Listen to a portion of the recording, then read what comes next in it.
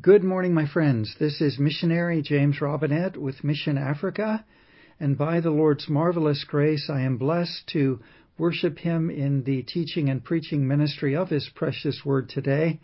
It is also my blessing to meet with you, dear listener, dear Christian believer, in Christian fellowship via the airwaves of ABC Radio.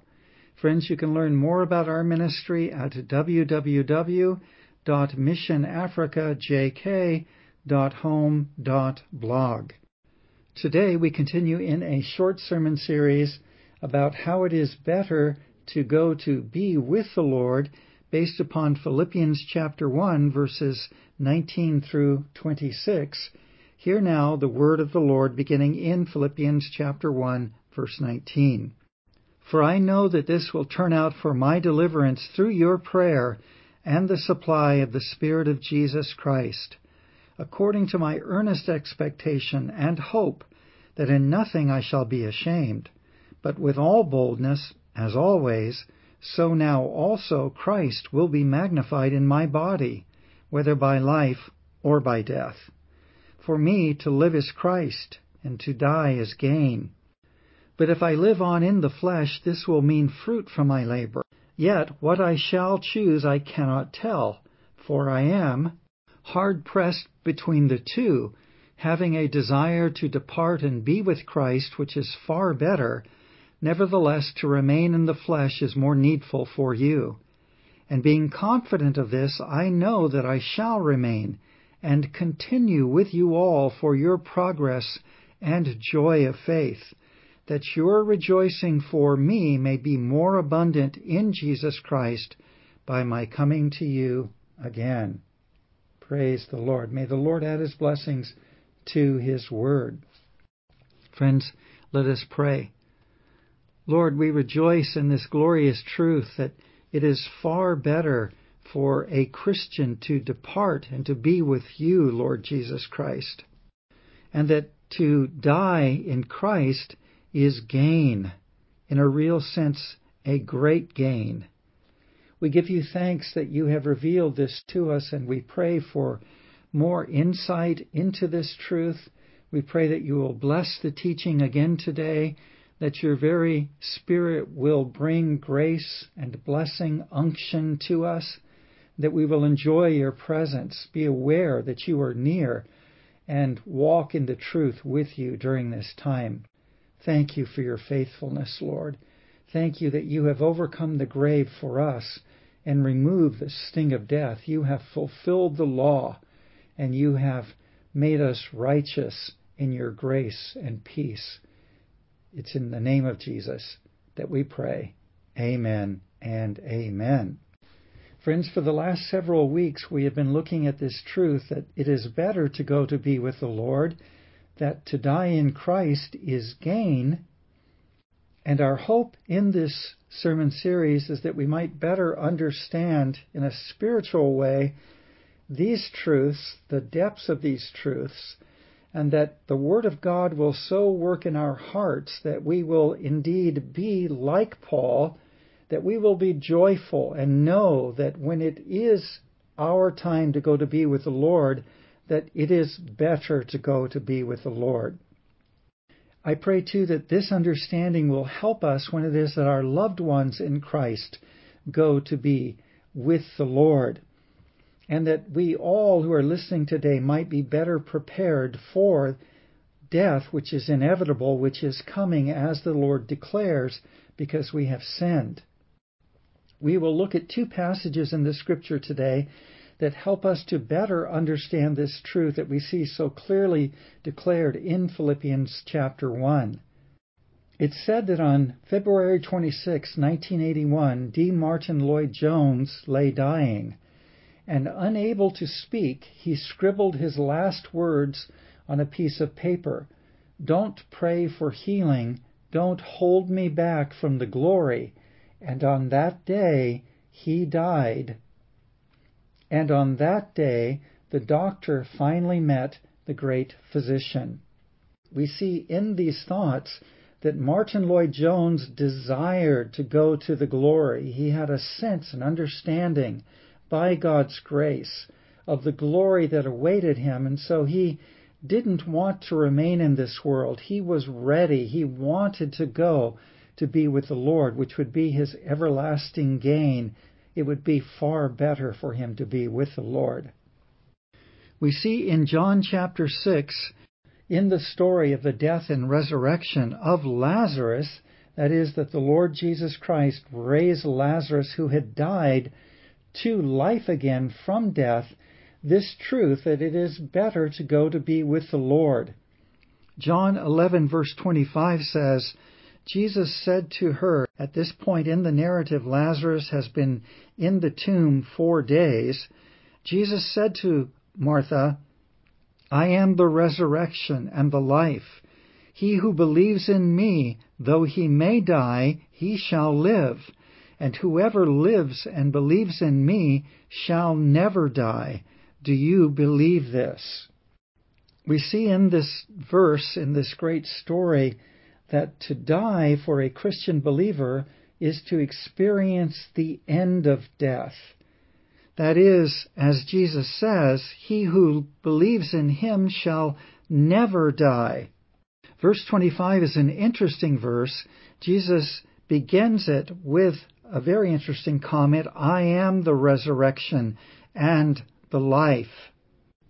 And he comments upon 2 facets of death. That is, that the believer may die physically, and though he may die physically, the believer shall yet live and never die. Jesus is speaking of the truth that the man who is born again, who believes in him, has eternal life. His body may die if the Lord tarries, yet he, the person he is, shall live. Jesus then communicates to us that the believer who lives, the one who believes in him, shall never die. That is, he shall never die the second death. His soul shall never perish. And gloriously, because he is the resurrection and the life, Jesus will raise him, body and soul, up in eternal life and blessing and glory. It is better to die to go and be with the Lord, because though we may die physically, we shall live eternally in Christ Jesus and never die. Here, Jesus tells us that he is the resurrection and the life, meaning that he is authorized to raise the dead. He is empowered. He is the head of the resurrection, and he is the source of the resurrection, and he is alive and the source of eternal life. All life comes from him because he is the resurrection and the life. Christ embodies the resurrection. He experienced the resurrection of the dead. He is the firstborn raised from the dead. That is the highest ranking being raised from the dead. And Jesus has conquered in the resurrection because he is eternal life. A friend of ours wrote something to us recently that touched us, and her thoughts are, why do we fight to remain here so in this world when it is far better to go to be with the Lord? There's a lot of truth in that comment, because we do fight hard to remain here in this world, and it isn't that it's wrong to desire to remain here. We see that Paul declares that he desired, finally, he chose to remain in this world to help others. But the glorious fact that we often overlook or don't understand well is that it is far better to go to be with the Lord. Why fight to remain here when, as Lloyd Jones described on his deathbed, that it was better, he wanted to go to glory? That insight helps us to pray more effectually for our loved ones, for friends in Christ who are passing. It's probably true for many of them that they would say to us, as a friend of ABC Radio who used to preach on ABC Radio many years ago, Pastor Steve Fernandez said, "Don't pray for me. when he had cancer, because the Lord has shown me that I will die, but pray that I will go to him in glory. It is probably the will of God that we pray that loved ones, friends in Christ, will go to be with the Lord in glory often, and the Spirit of God will direct us and lead us in our prayers as he always does. A pastor in Malawi has said, God knows what to do with this body that he has made. After he had experienced a stroke that greatly immobilized his body, he was greatly incapacitated after the stroke, but his faith shines through in his comment, in his words, and that he knew that the sovereign Lord was in control of the stroke and in control of his body, and that he could trust God with whatever God, who created his body, did with his body. That thought is of great comfort and encouragement to us, because God knows what he is doing with our bodies constantly. He never fails to care for us, as is true and right. We see in John chapter 11 the glorious raising of Lazarus from the dead. We see the power of Christ working to raise Lazarus from the dead. The text communicates to us that Jesus loved Lazarus and Mary and Martha, and especially blessed them in the resurrection of Lazarus from the dead. Jesus declares that death, the last enemy, is overcome, and that he has overcome death. And he reveals in the resurrection of Lazarus his great victory over death for everyone who believes in him. It's interesting to note, too, that the actions of the Lord were not really understood well by the people of the time. The Lord delayed to go to Lazarus upon hearing that he was sick. This was not understood. The people thought that he should have gone then to heal Lazarus from death, that was the great blessing needed. The Lord in his wisdom knew that the great blessing that Lazarus, Mary and Martha, and that all people needed was that he would delay to go to Lazarus, that Lazarus would die, and that he would then go and raise Lazarus to life from the dead. This is a great declaration of the identity of Christ, of the power of Christ, of the ability of Christ, of his grace that saves sinners from death. We see in this remarkable story, too, the love and compassion that Jesus had for the people. Mary and Martha have been weeping at the death of their beloved brother. I think we can all understand that. Many of us who are listening today have been touched by the death, the passing of loved ones or friends in the very recent past. Jesus had such great compassion for them, such an understanding of the pain they felt in the suffering and the loss of their brother, that he wept. The shortest verse in the Bible is found in John chapter 11, verse 35. Jesus wept, and the tears of Jesus, his sharing, his compassionate love for Martha and Mary, for the family of Lazarus, for the people, was recognized. The people saw him weeping and understood the great love that he had for Lazarus. They did not quite understand his plan for Lazarus, however, because verse 37 tells us that they asked, could not this man who opened the eyes of the blind also have kept this man from dying? But Jesus powerfully speaks. He speaks loudly, and he commands Lazarus to come out of the grave. Remember, he has declared, I am the resurrection. He is the resurrection from the dead, personified, if you will. He is authorized to raise the dead. He has power to raise the dead. And he exercises his authority and power, and he speaks, he commands, and Lazarus, who was dead, lives again. Jesus has prayed to the Father, people who are present would see the glory of God, and indeed they did see the glory of God. Who else but God can raise the dead? Who else but God can create? Who else but God can raise the dead that he has created and brought into death? The words of the prophet come to mind. There is no God beside me. I kill and I make alive. I wound and I heal. And wonderfully, of course, as Jesus commands Lazarus come forth, Lazarus arises and begins to walk, yet in his grave clothes. Jesus tells the people to loose him from his grave clothes and to let him go free. Later in the story, Jesus shares a meal with Lazarus.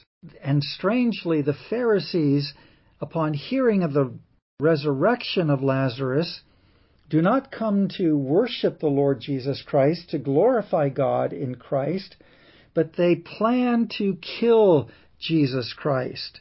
And they also plan to kill Lazarus again, as though they could put away all evidence of the resurrection from the dead. Christ's resurrection of Lazarus points us forward, shows us his own glorious resurrection as the firstborn from the dead that is soon coming, and the resurrection of Christ points us to the resurrection of all people that God has ever created at the last day. He is the resurrection and the life, and he will raise up all in his mighty power and great glory. 1 Corinthians chapter 2, verse 9 is a long-time favorite verse of mine. It says, "But as it is written, eye has not seen, nor ear heard, nor have entered into the heart of man the things which God has prepared for those who love him." This is reference to Isaiah chapter 64, verse 4, which says, "For since the beginning of the world, men have not heard, nor perceived by the ear, nor has the eye seen any God besides you, who acts for the one who waits for him." Isaiah 65:17 says, "For behold, I create new heavens and a new earth, and the former shall not be remembered or come to mind." Paul tells us that the Spirit of God has revealed these glorious truths to us, and that the Spirit knows God and teaches all things of God to believers, yes, even the deep things of God. These are things which would not and could not be known apart from the Spirit's revelation. We cannot see the things of the hereafter with physical eyes, but God has revealed the things to come to us by his Spirit, and he has brought these truths to us that we may know them. Praise the Lord. Because Isaiah has written, and other prophets have touched upon this in their prophecies, Paul declares that the Spirit, now given in the fullness of the New Testament dispensation, brings the truth to the hearts of believers that no human eye has ever seen and no ear has ever heard about the glories of heaven. It is not possible for flesh and blood, for men alive in this world, to understand the things of heaven. They cannot see into the things of heaven. They cannot hear of the glorious things that are spoken of in heaven. And men in this world cannot conceive in their heart of hearts. They cannot imagine in any measure or degree the glorious things which God has prepared for those who love him in his blessed presence. We have great encouragement in this verse that the things which are beyond our ability to really sense or experience, to know about here in this world, even to imagine, are so great and glorious that God has worked powerfully, and he has prepared something for believers that is absolutely unimaginably glorious and blessed. And in 2 Corinthians chapter 5, in verses 1 through 11, especially with a focus upon verse 8, which says, "We are confident, yes, well pleased rather, to be absent from the body and to be present with the Lord," we see that Paul teaches that it is better to go to be with the Lord because our physical bodies, he calls our physical bodies an earthly house, is destroyed at death. The body dies. It is destroyed at death. But he says there is a building from God. It is a house not made with hands. In other words, this is a house that God has erected, which is prepared for believers.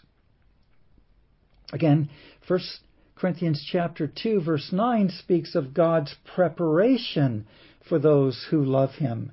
Here, Paul speaks again of the preparation of God for believers. And we remember that Jesus said to his disciples, "I go to prepare a place for you," and that in his Father's house are many mansions. The glorious presence of God, the resplendent presence of God, a building from God, a house not made with hands, many mansions, God's own house is prepared for believers. It is made ready for believers. And so Paul says this house is eternal in the heavens. It is incorruptible. And that because this is true, Paul has great confidence that he is going to his house prepared by God in glory, and that he is well pleased rather to be absent from the body, that is, to depart from the body, to die physically, and go be present with the Lord. How wonderful. Paul knows it is better to be with the Lord, and so he has great confidence in his going to be with the Lord. Confidence in God's grace. Confidence in God's power to fulfill his promise. Confidence in God to save him, to glorify him, to bring him to the house he has prepared for Paul, eternal in the heavens. And Paul declares in this section of verses, 2 Corinthians 5, 1 through 11, that believers groan now, earnestly desiring to be clothed with our habitation, that is, our dwelling, which is in heaven. Paul is not just saying that we desire greatly in our groaning.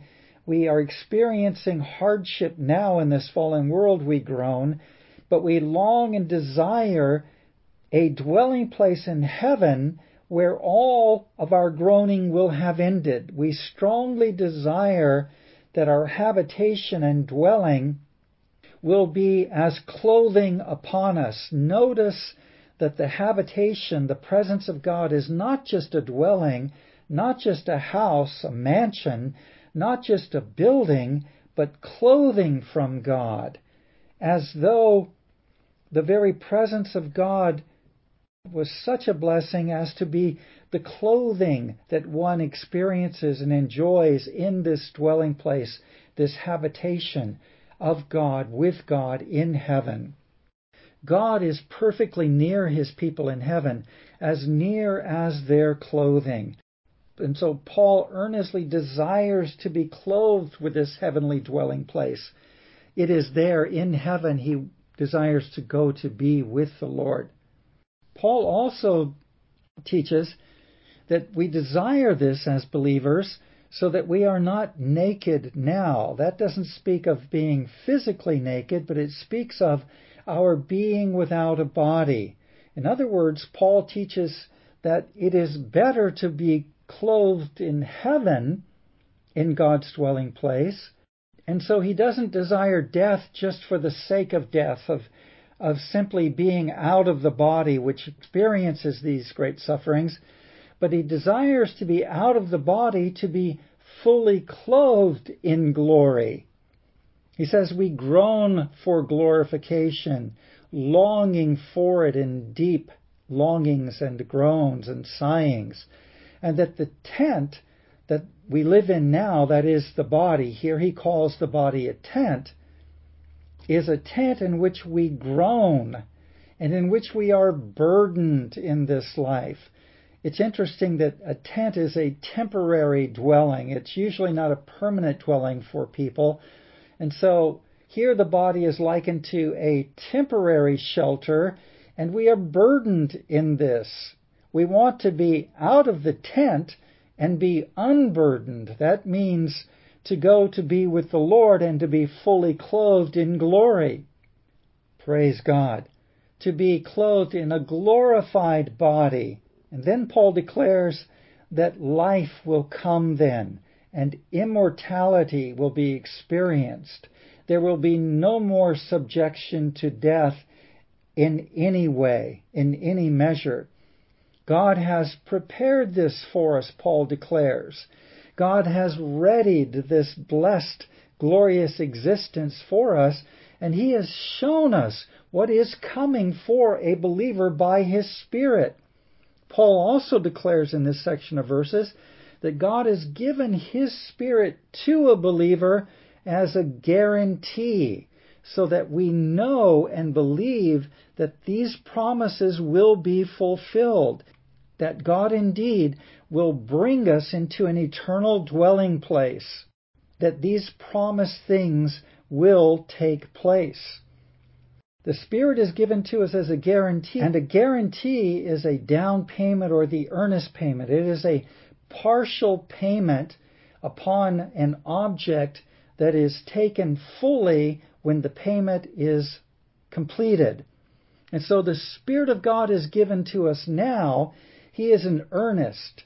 He is the payment of God. He is the first indication that the full glory that God has promised will be enjoyed eventually. And so we have Him in His glory in part now, but we shall have God in His fullness in the glory eventually. The Spirit given to us that we enjoy now is our guarantee of the fulfillment, the complete fulfillment of God's promise. Paul says, so we are confident in these truths, knowing that to be at home in the body is to be absent from the Lord. In other words, to live in this world in a physical body is to be removed from the glorious presence of God. We are not yet with Him. We are here in this world in a body. But to be out of this body is gloriously to be present with the Lord. And so Paul concludes in his teaching in this section that we therefore walk by faith, not by sight. We, if you will, see the unseeable. We live spiritually. We look to the truth, the reality that cannot be seen by physical eyes. Corruptible flesh and blood cannot experience the presence of God, but we walk by faith, not by sight, looking to Christ by faith, seeing Him by faith, following Him by faith. Paul also concludes that therefore we seek to please God, because we know that we must appear before God, and we must appear specifically before the Lord Jesus Christ at the judgment seat of Christ. This speaks of the truth that Christ will judge all men at His judgment seat at Judgment Day. And as Christ judges believers at His judgment seat, He judges believers for the things done in the body. He does not judge them in terms of their salvation or damnation. No, that issue had been settled long, long ago. They were justified when they believed in the Lord Jesus Christ. Believers are forgiven. This is not an issue of their forgiveness, and this judgment does not bring about a suffering of punishment in any way. But this is a judgment for reward, for degrees of reward, which are given by Christ to His people at the judgment seat of Christ. Friends, our time is gone for today. We end on this note now, that there are degrees of reward given by Christ to believers at the judgment seat of Christ. And because this is true, we would be very wise to do all that we can in the best possible way that we can in service to the Lord Jesus Christ, because our just and powerful Savior is going to reward us for the good we have done. Let us pray. Thank you, Lord, for your faithful word, for the teaching today.